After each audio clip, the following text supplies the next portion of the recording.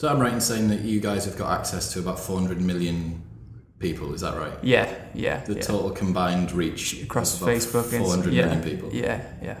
Across the world. Which is We have followers in like Taiwan. fucking stupid. Everywhere. Like who's got 400 million of anything? I know. Like, it's just crazy. When you put it into a graphic, it's like ridiculous.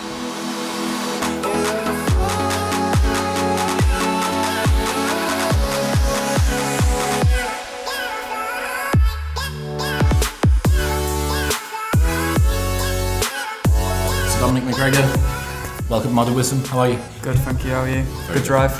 Yeah, good drive down from Newcastle to Manchester in the rain, which is typical British weather. So it's crazy to come into this office, which is several thousand square feet and looks like a labyrinth, with sleeping pods and a bar and a fully functioning kitchen with a chef in and all the rest of it. And this is where memes are made that run around the UK, right? It's the meme factory. Yeah, I didn't like that title. But I saw when that article went out. Was it on the Guardian? It was the Guardian, yeah. And it just called us the meme factory, which we are. You know, we make a lot of content here, but a little bit about us. So we started in the room next door with like a white table, which is like the same one that we're on here. The only thing is, there was 4 of them, one for every single person. And we were sat, and I think these are like very similar to the white tables we had. We got them as a little bit of memory, and we were working in the room, starting Social Chain, which is a marketing agency, and it took us, 3 or 4 months to really find out that we were actually onto something. And what was different between us and any other marketing agency is we own big communities. So we own big social media pages from Student Problems, Sport, Love Food, Beef Motivation, and we then work with brands on them communities. So I'm right in saying that you guys have got access to about 400 million people, is that right? Yeah. The total combined reach across is about Facebook, 400 million people. Yeah. Across the world. Which is we have followers in like Taiwan. Fucking stupid. Everywhere. Like who's got 400 million of anything? I know. Like, it's just crazy. When you put it into a graphic, it's like ridiculous. That's terrifying. But so I found out about you guys about 2 years ago from one of my best mates who actually works for you. Yep. And what he explained to me about Social Chain at the time felt absolutely groundbreaking, that you guys have access to the network, you understand the platform, and then you do the creative. Yep. And for me, I was like, how has no one come up with this before? Because influencers have been around for what, like 5-10 years, or I guess 5 years, really prevalent. I think the reason we fell upon it is that we had influence, I guess, but our influences wasn't our faces. So we had to fight to. What was the first page that you started off with? Student Problems. Was it really? Yeah. And who started that? Me. You started Student Problems? Yeah. No way. So I was at university in Edinburgh, and I went out one night. I don't know why. Honestly, it was like a really heavy night. It was like actually, do you know what? I think it's exactly 5 years ago today. No way. I think I'll double check, but I think it was the 7th of February. That's fantastic. So I think it is. Went out and woke up the next day and had no toilet paper in my toilet. So instead of, and literally the shop was down the bottom of the street. I could have walked and got it. So instead of going and getting it, I decided to start a Twitter page and tweet about my life. You didn't have any toilet paper. The fact I had no toilet paper. Yeah. And then for the next couple of weeks, just tweeting everything that I was doing, literally my life through my eyes. So, like realizing how expensive cheese was, for example, which is very expensive when you move out. I love cheese, and then just little things like that. And then it got to like 20,000 followers in the space of 2 weeks, and then Steve got in touch with me because he was running a website which was like Gumtree for students. Okay. It was called Wallpark. Right. And he was kind of just doing the traditional marketing methods by leaflets and nightclubs and everything else people do to try and reach students. And took a step back of it and actually realised that social is where students are spending their attention. Absolutely. Looked on Twitter for students, Student Problems came up, emailed me. We met in Vodka Revs in York for about an hour, had a chat, and then after that conversation, I dropped out of university, moved to Manchester, started working at Wallpark with him, and then we just built more and more social media pages to the point where we got about 10 million driving traffic to Wall Park. Realised that, you know what, one day we're going to have to get money from advertisers. We could drive 1 million people to Wall Park, but we've got 10 million people on social.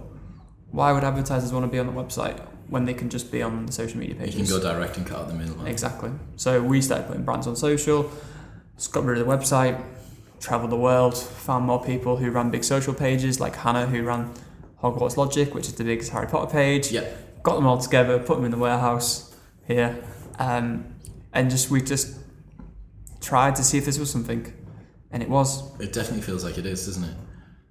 It's absolutely mad that you guys are at the forefront of a wave of sort of social media, not in terms of adoption, but more in terms of how the use from marketing is being delivered to people. Yeah.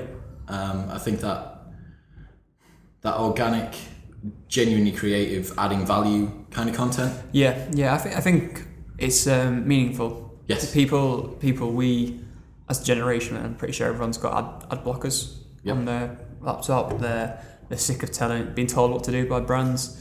Our whole thing is now about how brands can actually form a connection and care about their consumers. And we know as people, individuals ourselves, what we purchase now actually depends much more on what the brand says about us, rather than anything, rather than quality, rather than costs in some instances. You self-brand with everything. Exactly. It's interesting coming at it from a club promoter's perspective, because everyone goes out to a club event on a night, and everyone listening will know you get tagged in the photos, and then the next day the album goes up, and then you get tagged in them, and that tag stays on your Facebook profile with the watermark of the event at the bottom, and that means, I'm a voodoo girl, like I go voodoo, I like this kind of music. And immediately, as soon as someone sees that on your Facebook profile, they can make a whole bunch of assumptions about who you are and about the values that you have. And they're not normally wrong. No, they're not, which is, I guess... The same way you could probably do it through looking at someone's YouTube history. Which is... I always say that, the YouTube, if you go on someone's YouTube suggested videos, that is how you find out who they are. That's a really, really good point. Honestly, works for girls. It's just as well that history isn't public, is it? Girls, honestly, it's the worst one. Cause honestly, girls, a lot of them have got serial killers. A lot of them, mass murders and serial killers. Really? Yeah. Because they're just inquisitive. They're really interested in like crime and stuff. Yeah, my ex-missus was actually. Yeah, because they want to try and find out. They all want to be detectives for some reason. Fair enough. So you've got yourself into Social Chain. Yep. Is that when did you begin the actual brand of Social Chain? When did that start? Yeah, so we were at Wall Park for about... Steve started it when he was 18, so he was doing it for about 3 years. I was there for about a year. And then when we sold that back to the investors, we had a bit of time out where we went travelling the world. There was this kind of talk of Social Chain. We came up with the name pretty early on when we were still at Wall Park, but it didn't mean anything. We were like, this is like social chain of pages, this is what it is. It's our social chain. It's what's driving people to Wall Park. And then we went to Thailand, went to Brazil, New York, did a bit of living. Not bad fact finding then. No, not bad. No, we were doing a little market research. 20. We'd actually spent some time in Silicon Valley doing some consulting. Actually did do some work. Yeah, we did do some work. Yeah, we went to the World Cup in Brazil, which was cool. That's sick. That was really good. Yeah. But I thought it was going to be full of girls, but it was the World Cup, and it was just full of blokes everywhere, Argentinians everywhere. Which is cool, but nice for a while. But when you're 20, when you're 21 and you go to Brazil for the first time, you're expecting like something different. Yeah. And then we came back from that because one of our clients who we were doing consultancy for wanted us to launch their new product. Okay. So we launched their new product and they turned around and offered us investment. Wow. Yeah. So did really well. Got to about 4 million users. They invested, and that's when Social Chain became a thing. Okay. Which was 3rd November 2014. So that's not long ago at all. No. You're talking like 3.5 years. Yeah, 3.5. Not really, 3 years, so 3 years. That's crazy. And to get from there to now, accessing 400 million people, can you think of a top 3 favourite campaigns that you guys have done? Anything that springs to mind that people might know? Yeah, we did. The one most people will know is we did a campaign where we hijacked a billboard in Manchester and put "Welcome to Zlatan" when Zlatan Ibrahimovic signed for Man United. Yeah, that was pretty well known. But we've done some really cool things. In the stuff I like that we've done is a little bit more underground. So we've done some really cool campaigns with Sky Bet, where we filmed 2 grands taking part in Super 6, which was pretty cool. It was kind of showing the use case of the app. And then I think, go back to the crazy side of things, we blew up a VW Beetle for Super Dry on Halloween. Right. Which was pretty fun. Was that on Facebook Live? Yeah, Facebook Live, yeah. Was that one of the ones where press fire to do press it? Fire, yeah. Okay. Yeah, did you see it? I saw... Did you guys do the one, was it Pretty Little Thing? Yep. Yeah, which was was that maybe a balloon? Yeah, we did a balloon, yeah. So I saw the one for that. Yeah, we've blown a couple of things up. And that's like one of the most highly engaged live streams, yeah. Ever. Yeah, 2.5 million views, about 1 million comments. In probably a couple of hours. Yeah. I mean, as soon as I saw that go out, I then saw ones where ice creams were melting in the sun and people had to comment on which one was going to melt first. And that kind of was the first foray into seeing that sort of stuff go out live. So we were the first people to do produced live streams. Yes. So you can put a phone up and live stream like the Drummond Puddle. Yes. Yeah. Drummond Central's just around the corner from us. That was funny. That was the first ever use of live stream on social. Was it really? Yeah. Well, it was accidental. It was but it was really good. But we were the first ones to do a kind of orchestrated, planned, produced live stream. Which then we just blew more things up and did some quizzes. But it's been that kind of like fast fashion space, Super Dry, Boohoo, Pretty Little Thing, where we've been really successful. So everyone that's listening will use social media to some extent, and a lot of people will use it, but in one form or another, to either raise their profile, which is brings them some sort of equity back, or like myself, it becomes kind of a little bit more of a brand and is directly associated with what your company's doing. Yep. Are there any principles that you think that you've found out that people should be using on social media? Because it's very easy to get caught up, and we'll go into this in a second, it's very easy to get caught up and distracted on social media because that's the purpose of it. Yeah. But in terms of trying to use it effectively, I mean, I'm going to guess producing content that adds value, whether it's personally or commercially. I think what you touched on there in terms of like personal branding, everyone's really got to understand where social fits into their life.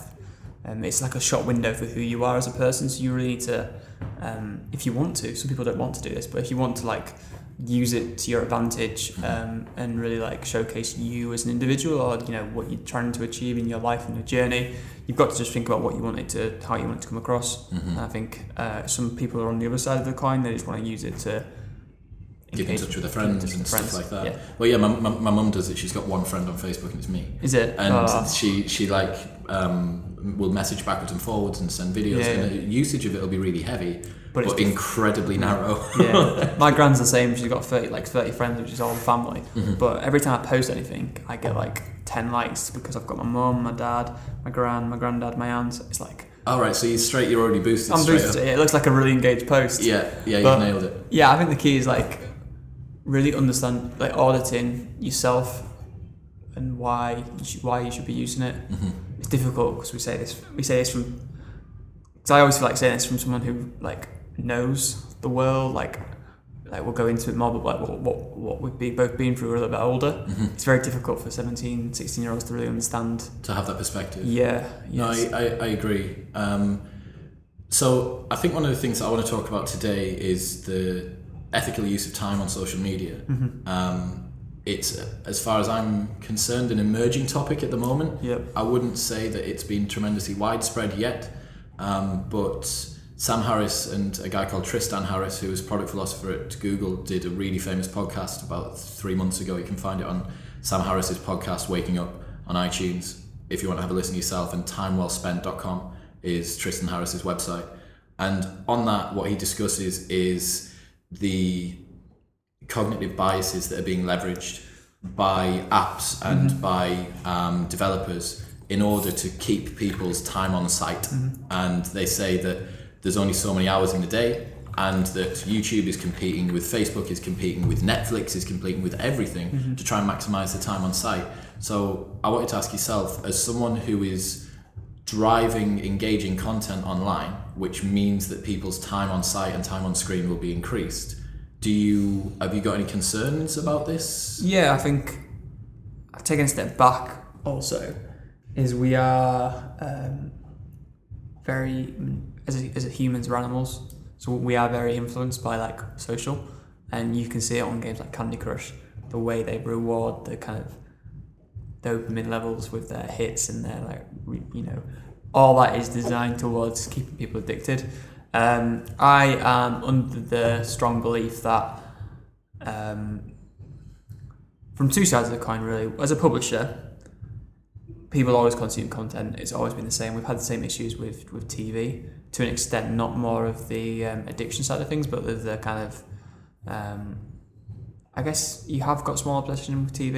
You do find people who are very sedimentary because they're always on watching TV. Mm-hmm. But I think with what is the important thing about social is it's the age of people. Again, the younger generation. These people are a lot more highly influenced. They're not as developed. They're not as assured of themselves, let alone their surroundings. So yes, I do feel kind of responsible in that instance, and I think more can be done to educate young people. But again, it's very difficult because they're young. Mm-hmm. They've got a lot of things on the plate. It's already. Interesting because you guys you've got the access, which is from knowing what the company is about. I'd definitely say that everybody here, as far as I'm aware, in the company culture is an altruistic one. Mm-hmm. Now, if that sense of genuinely caring about people's well-being is to the contrary of what advertisers want, I guess therein may lie a little bit more of a difficulty. But certainly for me, it doesn't feel like coming into the guys who make Global Trends and social media's office. It doesn't feel like I'm stepping into some underworld cabal of like people trying to desperately claw at young kids' time and make them feel incredibly self-conscious online and like desperate for likes and things like that. There's definitely an argument to be made, I think, that Student Problems was born of a genuine care or a genuine interest in the topic. Mm-hmm. Could you argue now that that's been monetized and is being used as a commercial vehicle? But the argument is that you're still making content that's even better and is still providing the same end result for users. Yeah, do you know what I mean? Completely. And I think with that comes massive responsibilities on the other side for us to be able to educate people. So we've recently done a documentary around mental health on Student Problems, where we've gone to Bristol University, mm-hmm. where last year there was 8 suicides, that had very high number of suicides. It's number one killer of men under 40. Yep. Which is an absolutely terrifying topic. Yep. But yeah. So and you go to university, it's going to be the best 3 years of your life, and a lot of university students are wanting to commit suicide. So we have a responsibility from that side of the fence to provide content which is entertaining and relevant, but also to act as the voice of that generation, where we educate them on life, on the topics that they really need to know about as well. So, mm-hmm. We feel like I've started to feel that responsibility a lot more. I think the fact is that it's emerging, right? Yeah. You don't know. It's like when a new drug comes out onto the market, you don't know the side effects of it until it's been in circulation for a while. Yep. And the same thing with social media, that we only realised what it was, and it's still emerging as what actually social media is and how all of the different platforms work, before you then move on to tech addictions. Yeah. And everyone's different though as well. Everyone has a different relationship with it. Absolutely. So it's very difficult to diagnose anyone. Sure. So it's like, and I guess if you ask someone what their relationship is, then they're always going to tell you it's healthy, and they're not going to really because the thing is, Instagram is a highlight reel. You go on Instagram and you've got all your friends posting about being on holidays, so you get the feeling that you're sat there at work not doing anything. Mm-hmm. So that yes, it's social media, but it has a bigger impact in your life than just the actual addiction to the phone or to the that side of things. It has a longer lasting effect. So it's interesting because, especially with Instagram, I read this quote online which I thought was really timely, and it basically said that Instagram specifically, you compare the best of everyone else's life with the worst of yours. Yeah. Because you view your own life through a lens of complete understanding of all of your failings. You see the blooper reel, and that's what sticks. Because our minds are Teflon for good thoughts and Velcro for bad thoughts. That's how we evolved. The person that the Neanderthal, the human that was living in a cave, that decided that they weren't worried, is the one that got eaten first because they were the least risk averse.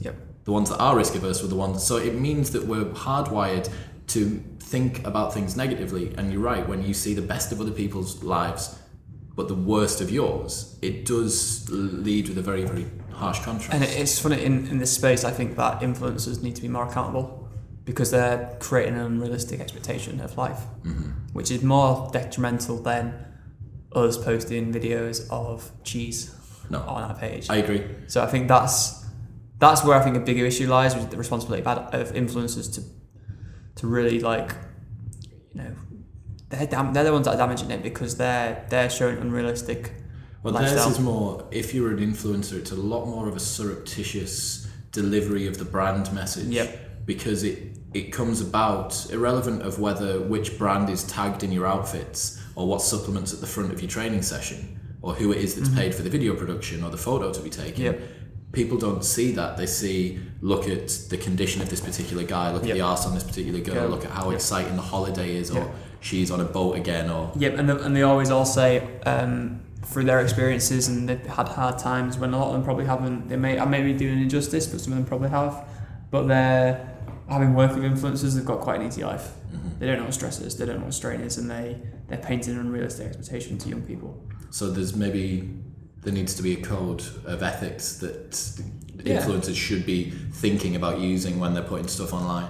Yeah, I think so. Yeah, I think it'd be interesting to see the difference between someone who does follow influencers and someone who doesn't follow any influencers. Absolutely. And let them judge things like a meal out or a holiday or like an outfit, because if a girl, I know it's a lot more in the female space because they are the ones that, not to sound sexist or anything, but they are more avid users of social media for certain types of things. I'm going to guess you're exactly in the position to know what the stats are on that as well.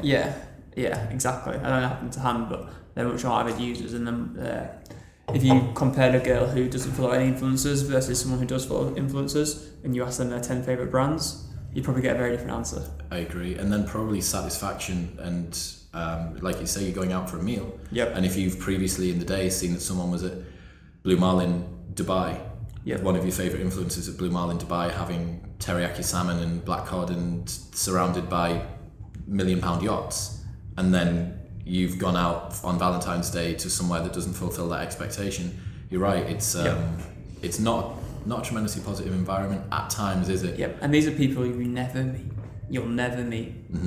And that's what they're making you feel. It's ruining relationships, it's ruining friendships, it's ruining everything. And it's making this is what I think anyway.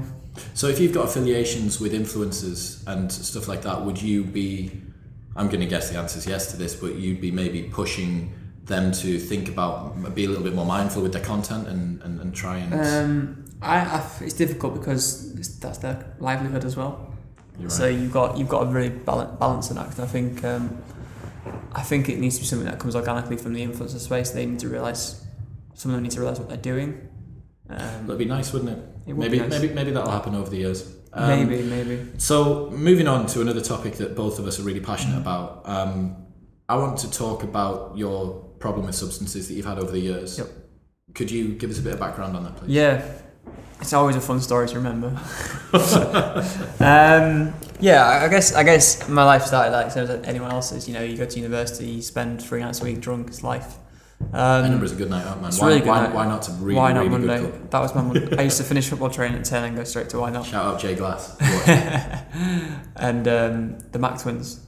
Yep. Yeah, they'll be watching. They're still doing it. They're still killing it. Like, why not? If anyone's going to Edinburgh, Why Not nightclub? What, 8 years in a row? I think it's won like best club in Edinburgh. It kills it. Monday nights. It's the one. It's got they always tell me it's complete redesign. Yeah, it's got an LED. The room 2's LED ceiling, LED walls. It's fantastic. Anyway, so I lived a normal life. And I would describe myself. The reason I think Student Problems was successful is because I was just an average student. I was completely straight in the middle of the line. You know, I've not got a privileged background. I'm not from. I've got a very middle of the road. You know, I can representative. Relate. Yeah, very representative. I can relate to everyone. So that's why I thought it was successful, because it was just what you'd expect a student to be like. Started Social Chain, and you know what? We had a lot of success very early. And you are what age you're on about now? I'm 21 at this point. So you're 21. A lot of success and a lot of disposable income, and really no responsibility to anyone other than yourself. And a lot of spare time. A lot of spare time, but evenings and nights out. So you've got a concoction there of 4 elements which fuel really a lot of partying because you're 21. The hedonic lifestyle, right? You've got the means and the ends to do what you want. Exactly. So it starts out like that. It starts out celebrating. We got some big client wins. We have a lot of success early on. So we all go out as a team. We spend a lot of time together having meals, and it genuinely at first it's celebrating. This is fantastic. Flash forward a year into the business, when you start to hit them first rocky patches, you can't let other people know that there's a issue with cash flow and that you're looking tight for wages next month. You can't have that on. You've got to put a straight face in here and business as usual. But behind that kind of good face, I'm struggling, really struggling. And so we're 22 now, right? Ish. 22, yeah. Yep. And the celebrations continue because there's still success. But every single time of these celebrations and partying, I'm drinking to excess. I'm doing drugs because we've got spare money. Got the cash. Got the cash. It's normal. But I'm doing it to mask how I feel. I'm doing it to escape. I'm getting away from the stresses, the anxieties of what the real picture is. And it's almost this oxymoron of we are celebrating, everyone, all the staff, all the team is celebrating because we've just done something spectacular. But I know deep down that things are not rosy. So I'm yay, happy, and then I'm on the outside. And then kind of allowing the substances to carry that through a little bit and play the role. Exactly. And be that person. And that continues for a bit. How are you able to function at work? Because it's not bad at this point. It's not bad. It's no different than what everyone else would be doing. It's just the nights out. It's the same. It's the same. But I'm starting to feel that I'm becoming reliant on that lifestyle, and that's when I start to feel something. And then my whole life would start turning into that kind of thing. I got a girlfriend who was really bad for me. She created this picture that social chain was wrong, and that me and her were going to live a happy life, and that it was just a horrible relationship. And the stresses at work get not the stresses, but the situation at work is a little bit tighter, more responsibility, more people join. The numbers we start talking are bigger. We're talking £1 million contracts. We're talking a couple of legal battles come our way as well, which is all adds up to it. And then I think I'm trying to remember how old am I? 24. Yeah. So there's a kind of a 3-month period where I break up with this girl because I get rid of her. And then the next 3 months is where it deteriorates for me. I start drinking on weekdays. That's when I always drank wine, so red wine. So I'd come home and have a glass of wine. It became my reward for a hard day. I'd have a glass of wine, and it got to a point where the minute alcohol passed my lips, it would be a bottle. It'd be 2 bottles. It wouldn't stop. Yeah. And that would be on a weekday, and I'd get up and I'd go. And a couple of things happened that really hit me hard. So it was Thursday night. We went to neighbourhood opening here. It was a good night. Yeah. I got absolutely off my head. And it's a Thursday. And I go home and I fall down the hill at my house and break my ankle. It's a Wednesday. It's a Friday morning. I'm in hospital, sat there in A&E. Shit's going on at work, and I'm like, "What the hell am I doing this? Yeah. What the fuck am I doing this for?" That was like strike 1, and then like strike 2. Well, that was my birthday. Right. So I'm 23. My birthday. I go out with everyone. It's great. It's going to be a heavy one. Heavy one, obviously. But the day afterwards, which is my actual birthday, that was my night out. I spent my 23rd birthday locked in a dark room watching a movie. Hating life. Everyone wanted let's go for a meal, it's your birthday, come on, let's go. I'm just, no, I'll stay here. I spent the whole day in a dark room on my birthday. Yeah. And I'm thinking about everything, thinking about my life. And that's when I gave up substances. I was like, okay, it's drugs. It has to be drugs, I can't I can't be like this on weekends. This is ruining my. So I think I'll be fine. So I do 6 weeks without any drugs, and then but still drinking. Still drinking, yeah. Then I go to the races. I have a great day, honestly, a really good day. I'm a little bit more happy, but I come back home at like 6 p.m. Off my head. I've been invited there by a friend in a sponsor's box, so I've got unlimited alcohol all day, and it's a nice day. And I've still got the problem where if I touch alcohol, I won't stop drinking. I'll always have one in my hand, and my behaviour that day was I got thrown out of Piccolino's in Old Liege for stealing a bottle of wine from someone's table and shouting abuse at people. Wow. It was a different person. Yeah. And I said some mean things some bad things to a good friend of mine. Yeah. And it was the first time I've ever hurt somebody else. Yeah. And the minute I hurt somebody else, I knew I needed to stop because that's not me. Yeah. I could deal with hurting myself. I was beating myself up. Mm-hmm. I enjoyed that a little bit because it was punishing myself. That catharsis a little. Yeah, but I couldn't deal with that hurting somebody else. I nearly got run over by a car once. A couple of other things. I really, really drunk when I was drunk, but I could deal with that because it was me. It was me. But the minute it moved into me doing damage to someone I cared about, I knew I had to stop. And then I woke up that day. I had a very, very frank conversation with Steve, who wasn't there that day but heard about it, and I said that I'm going to stop. I'm not going to drink again. Mm-hmm. Never going to drink again. So how long sober are you now? Well, 20 months. 20 months? 20 months, yeah. So from that day? From that day. Never gone back. Cold turkey? Cold turkey. And what was it like the first couple of weeks? It's tough because you change your life. It's not because of the alcohol. I always say this is funny. The first weekend I woke up hungover. I didn't go out. But my body needs to recover. It's the problem with binge drinking. Your body gets used to this shock in its system every 5 days. Yeah. It's a functioning organism. It's used to repetitiveness. Yeah. I woke up hungover because my body was dehydrated because it was probably producing more things in the liver, pancreas to break down the alcohol. And it wasn't there. It wasn't there. I was like, "What, you all right, Dom? What's going on? We need some wine." Yeah, we need some wine. So that was weird. So the first weekend I felt hungover. So I didn't feel the benefits. It wasn't until, this is my problem with dry January. You don't feel the benefits until like week 6. Yeah. So dry January is great, but the real benefits don't come till afterwards. Kick in afterwards. 100%. Exactly. It felt difficult because I had to change my entire lifestyle. It wasn't the alcohol, it was my lifestyle. I had to remove myself.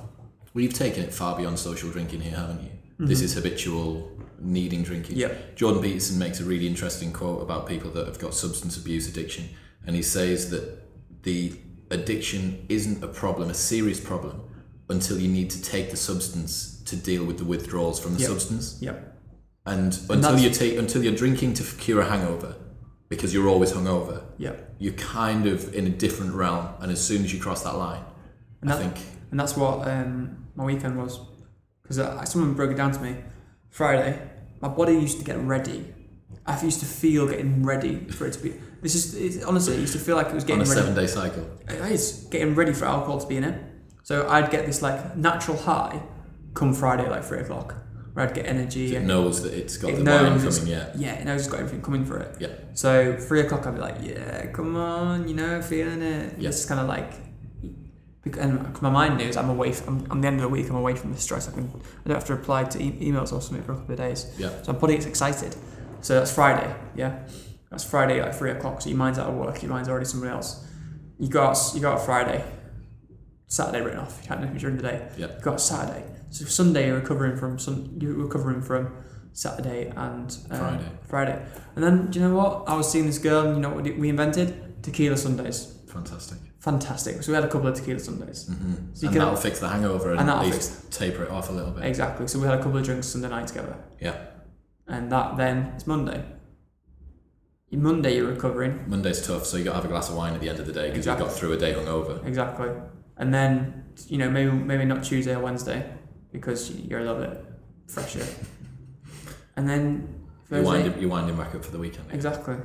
It's interesting. It's really interesting. I think that it'll be very enlightening for people to hear someone who has from the outside looking in, definitely made up the dominance hierarchy, has got an awful lot going for them, but has struggled with something that most people elect to do and find enjoyable. And I think one of the key problems when you're talking about sobriety, or when you're talking about trying to control alcohol, is that every drink that you have makes a subsequent drink more difficult to not have. Yep. It's like a feedback loop. Yep. You have one and your inhibition's lower. Yep. And then you have another and your inhibition's lower. Yep. And then before long you're like, oh well, like what's getting a bottle of wine? Yep. And if it's you're on a night out, what's getting a bag of drugs in? What's getting this? What's getting that? And do you know what I mean? And then who says no to the after party at your house? Who says no to telling your friends something that's hurtful or doing whatever? The inhibitions just continue to get broken down. And then you also go into the bad food. Yep. And that's a whole nother kettle of fish. Yeah. Because you look at what you put, and one of the guys said it here, is your brain cells are made of every single thing that you put into your mouth. Yeah. Yeah, your brain cells. Yeah, it's the first time you've heard that. Yeah, that's really true. That's going to change your mind on things. But I'm like, okay, everything that goes into my mouth makes my brain. Okay. And then you look at... What's my brain built on? Dominoes and tequila. Dominoes and tequila, oh God. Yeah.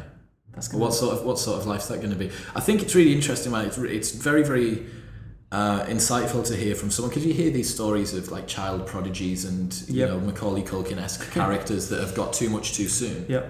But it's very interesting to hear it firsthand from somebody who definitely did have that. Yep. And I think that alcoholism is usually perceived by people to be, or a problem with alcohol is usually perceived by people to be a mid-50s guy with a bottle of Scotch whiskey laid on his couch, sipping it from that. He's unemployed, he's on benefits, he's this, that and the other. But it's not. A problem with alcohol is that you cannot deal with what alcohol does to you in your body. Yep. If you have, I've got a number of friends that range from introvert to extrovert, from depressive to happy, and the guys that are depressed or that have a depressive personality, they need to restrict their drinking. 100%. Is that just you saying that they need to?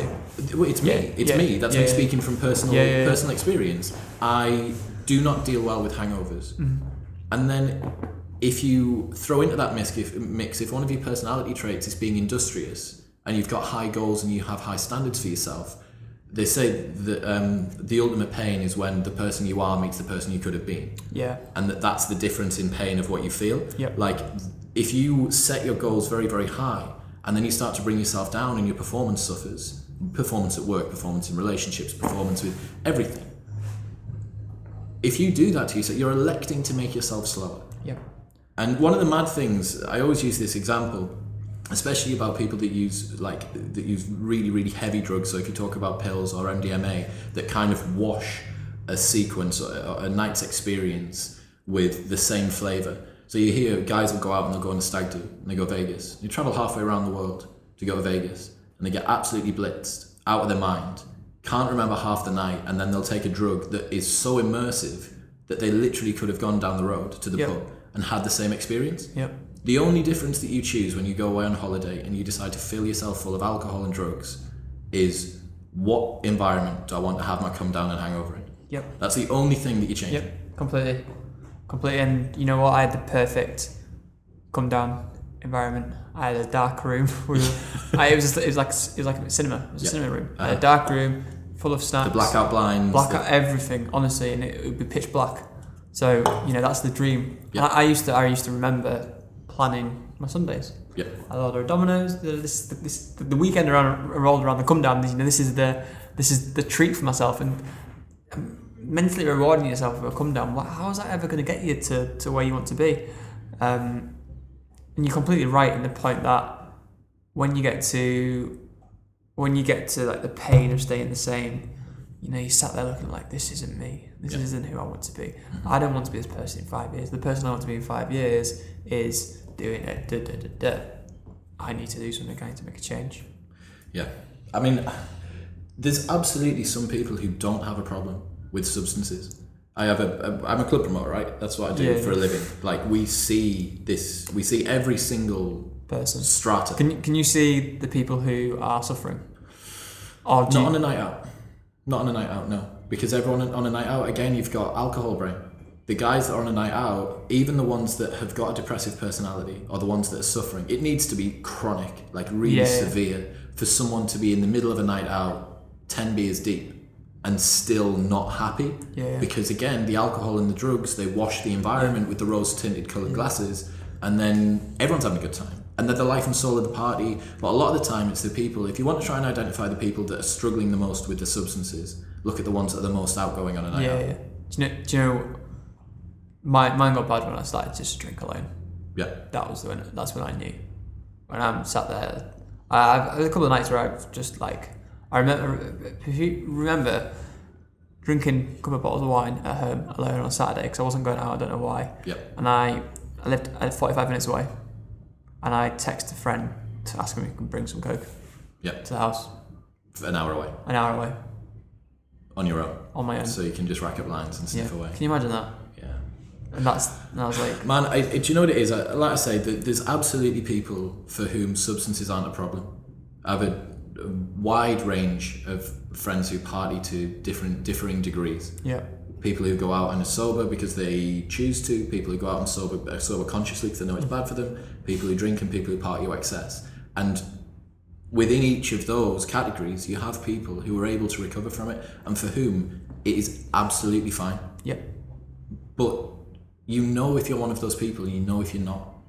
You absolutely know, for me, if you are waking up the next day, you might not know it's because of the alcohol, but if you're waking up the next day and you feel worse than a hangover should make you feel, and you know what I think you know how a hangover should be, but if you start becoming self-referential, and if you can't get out of bed for the day, and if you start thinking that I'm not actualizing my potential, all the things that you've identified, that's a highlight for it. So talk to me about what sobriety's done. God, what hasn't it done?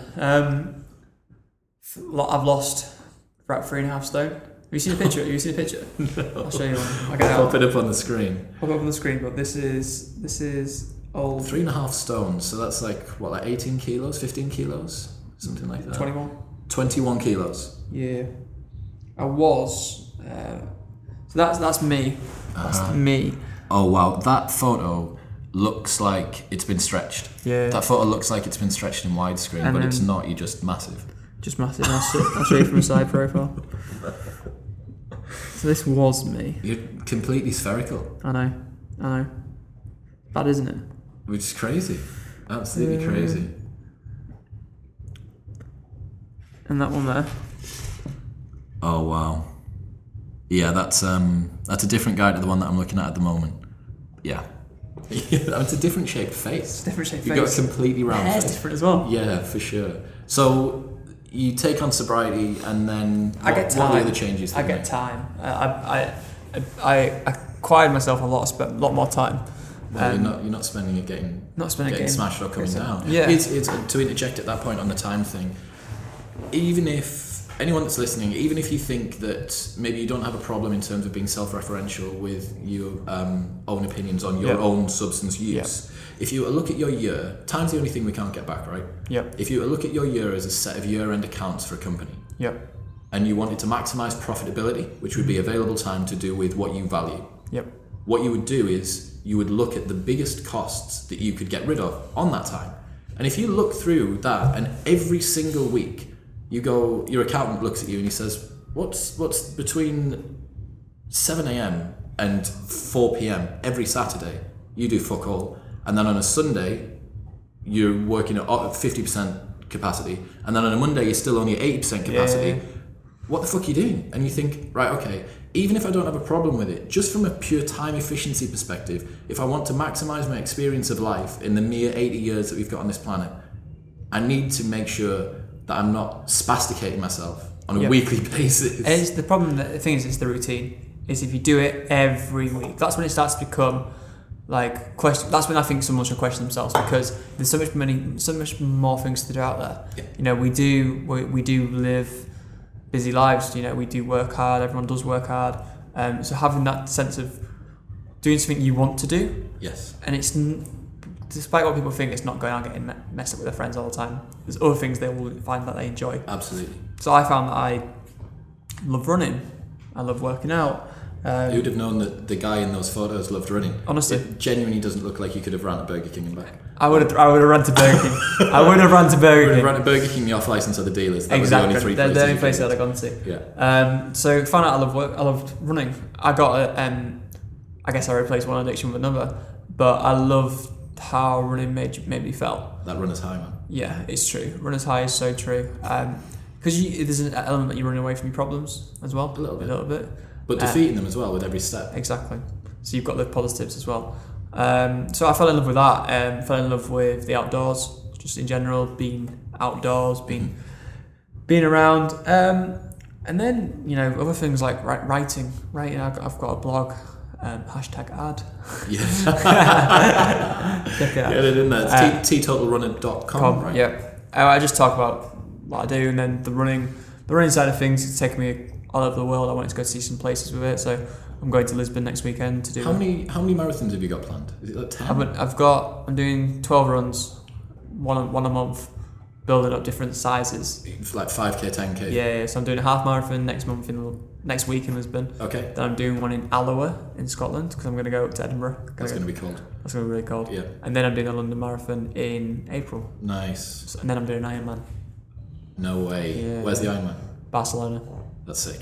Yeah, There's worse places. Just for the weather. Worst place, yeah, for sure. It's a swim. It's a bit of a swim, bit of a bike ride, bit of a run. That's amazing. Yeah. But I mean, like I say, there will definitely be people listening to this that think that's not me. Like, I don't have a problem with substances. I like to go out with my friends, and that for me is what I want to do with my weekends, and that's sweet.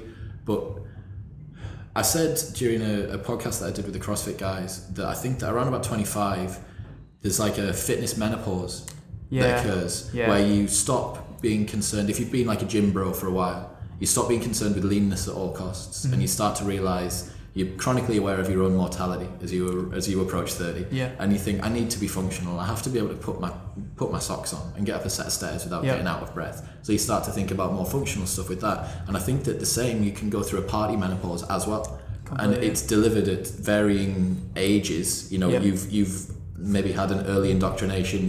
You went straight to pro. You went straight to pro level at partying, didn't you? I went from student to professional. Yeah, professional. Missed out everything in between. No, there was no club games. You went straight to World Cup. Straight, yeah. And I think with that as well, people realise, and like for some people it's like being in a relationship, right? Like that kind of opens people's eyes because the girlfriend doesn't want you going out and getting wrecked all the time, and the boyfriend feels uncomfortable about you being in clubs with the guys, or just generally you want to spend time together because you've got someone around.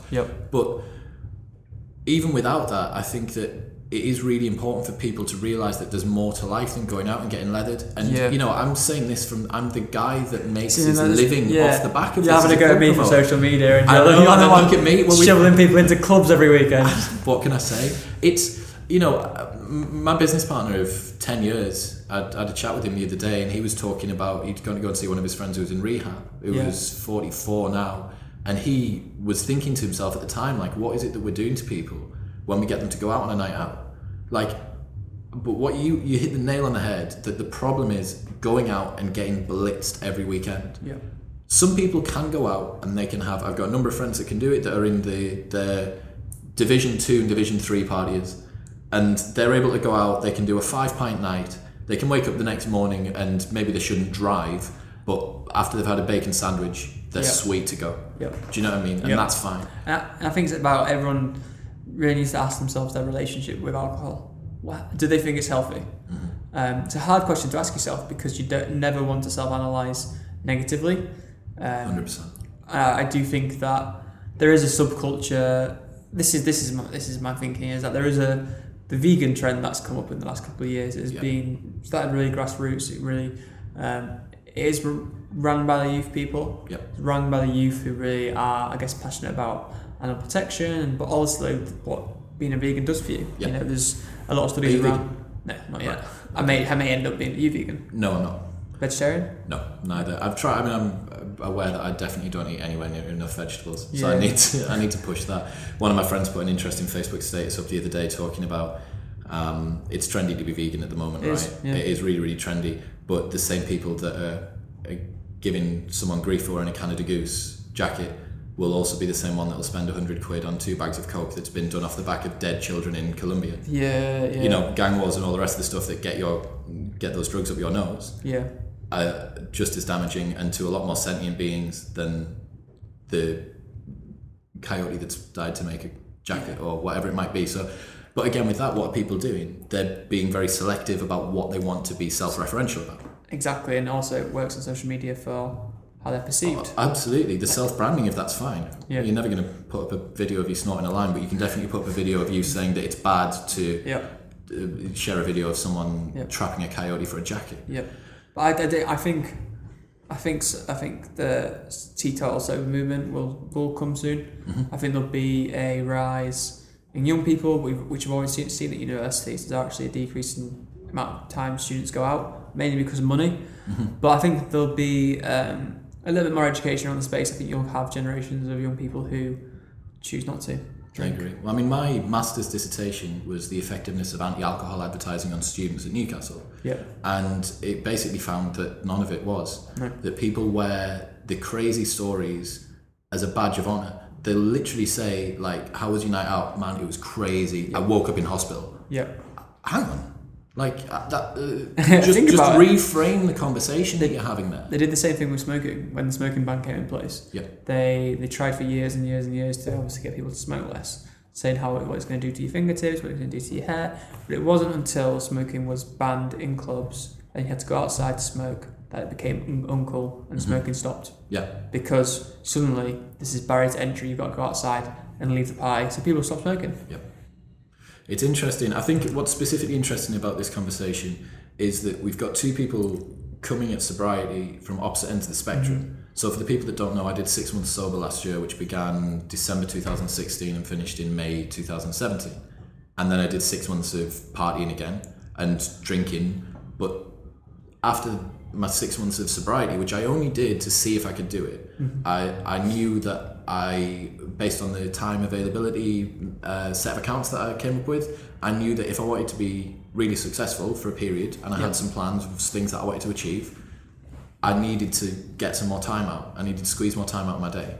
And that sobriety enabled me to do that.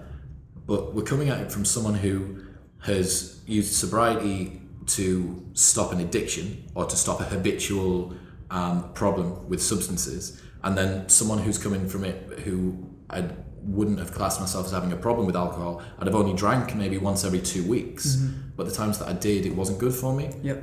So I guess you've got a fairly wide spectrum of people there that are covered. Yeah. That for whom sobriety. So you were talking really interesting what you touched on about the 6 week point.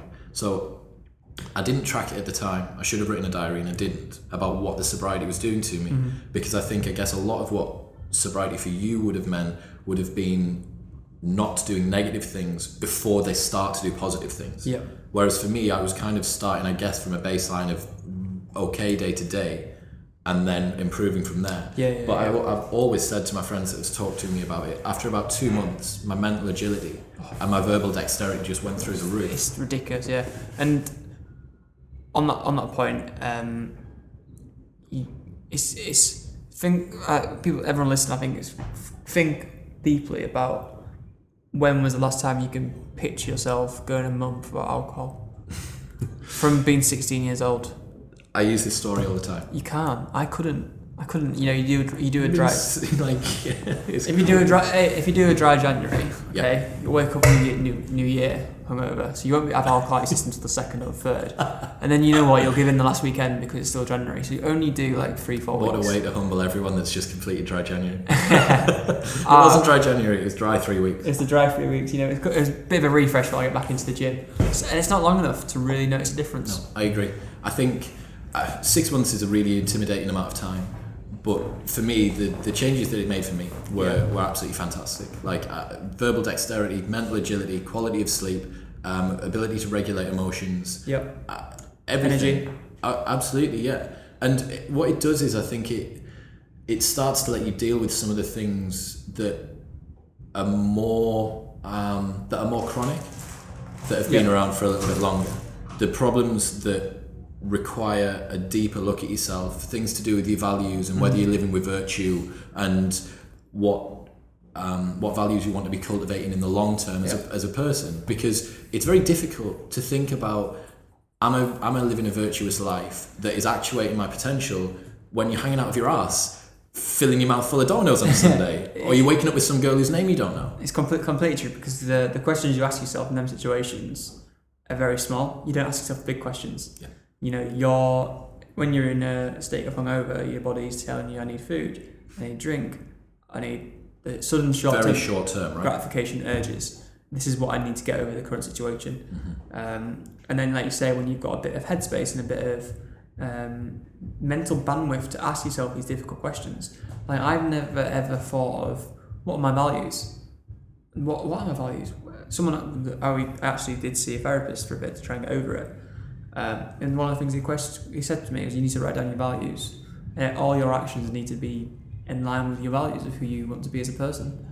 I was like, what the hell are my values? I haven't got a clue. I haven't got a clue. Because it's all been washed under the rug, man. And you're right, like, if you're from 16 and spending time recreationally for you is going out and getting blitzed with your mates, you don't actually know what life is outside of that. No. And then all that you need to do is add in a little bit of vicariously living your life through other people, through social media, through TV, and all the rest of the stuff. And before you know it, like, you beat yourself up over where you are. Yeah, you're causing the problem, or you're building the wall that is so high you can't climb over it anymore, and you want to see the other side. Yeah. And I think that level of sort of helplessness or just dissatisfaction.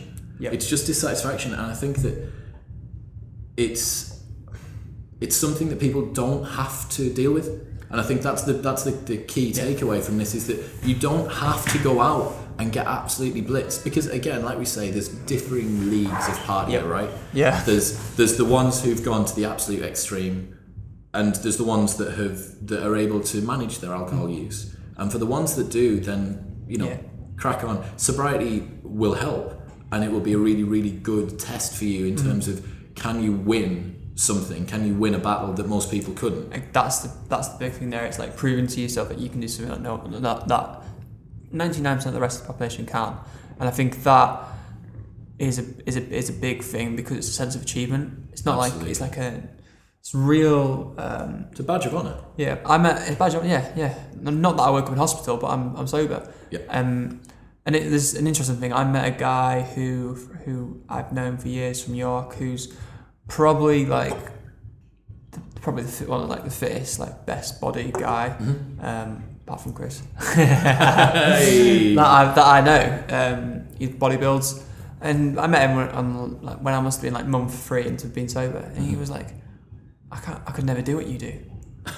And I was like, for a minute, like, the guy's so disciplined with his fitness. This guy's so disciplined in his life. He looks like a god. He lifts up, and you could never do what I do. Sober. That was like, hang on a minute, I'm doing something here that is so far away from norm, but I'm just like, I'm going to discover new things that people don't do. It's really rare for people to take notice of much of what you post online if it isn't something that's really monumental or about your family. Yeah. Like, if it's not, I'm having a kid, I'm getting married, I'm moving away. Like, for the most part, unless it's something really funny that bangs. Yeah. Like, and it's like a 300 liker about someone that's parked on your street. You've been following my tweets, have you? Yeah, that's it. Yeah, unless it's one of those ones, like, people don't come up and speak to you. But I only posted about it maybe 3 or 4 times last year, and the number of people that came up to me, you're right, and said, mate, are you still doing that 6 months sober thing? Like, yeah, fucking hell, like, what's going on? Yeah. Like, it's not that big of a deal, mate. I didn't know how you do it, you know. It's just one of them things. Like, you've got, you know, how do you not, like? And after a while, when people say, "Do you want a drink?" and you go, "No," and you can say to them, without it being twatty, you can say, "No, I'm doing 6 months sober, or I'm doing a period of sobriety."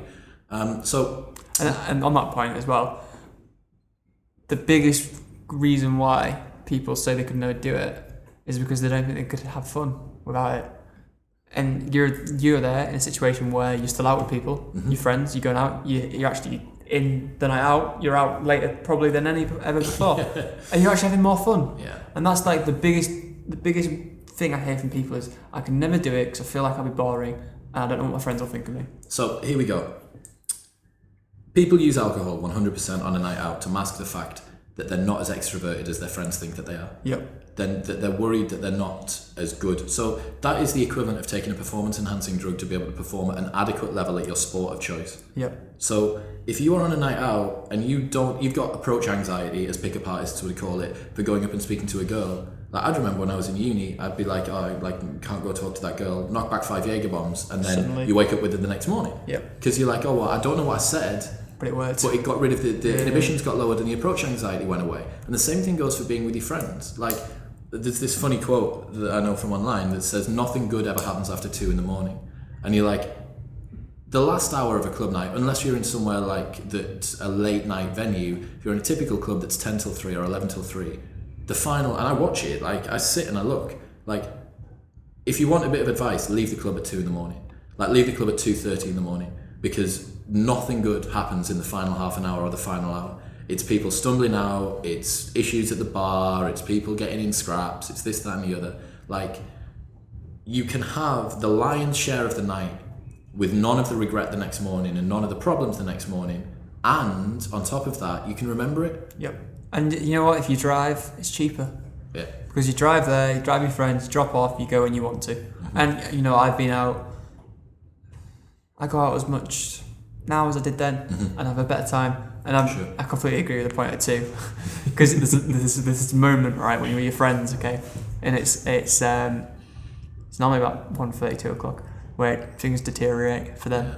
They go from having normal conversation to just being a mess, and you sit there and you're completely fine. It's like, this is the time to leave. That's a time to leave. That's a calling bell. So here's the next point.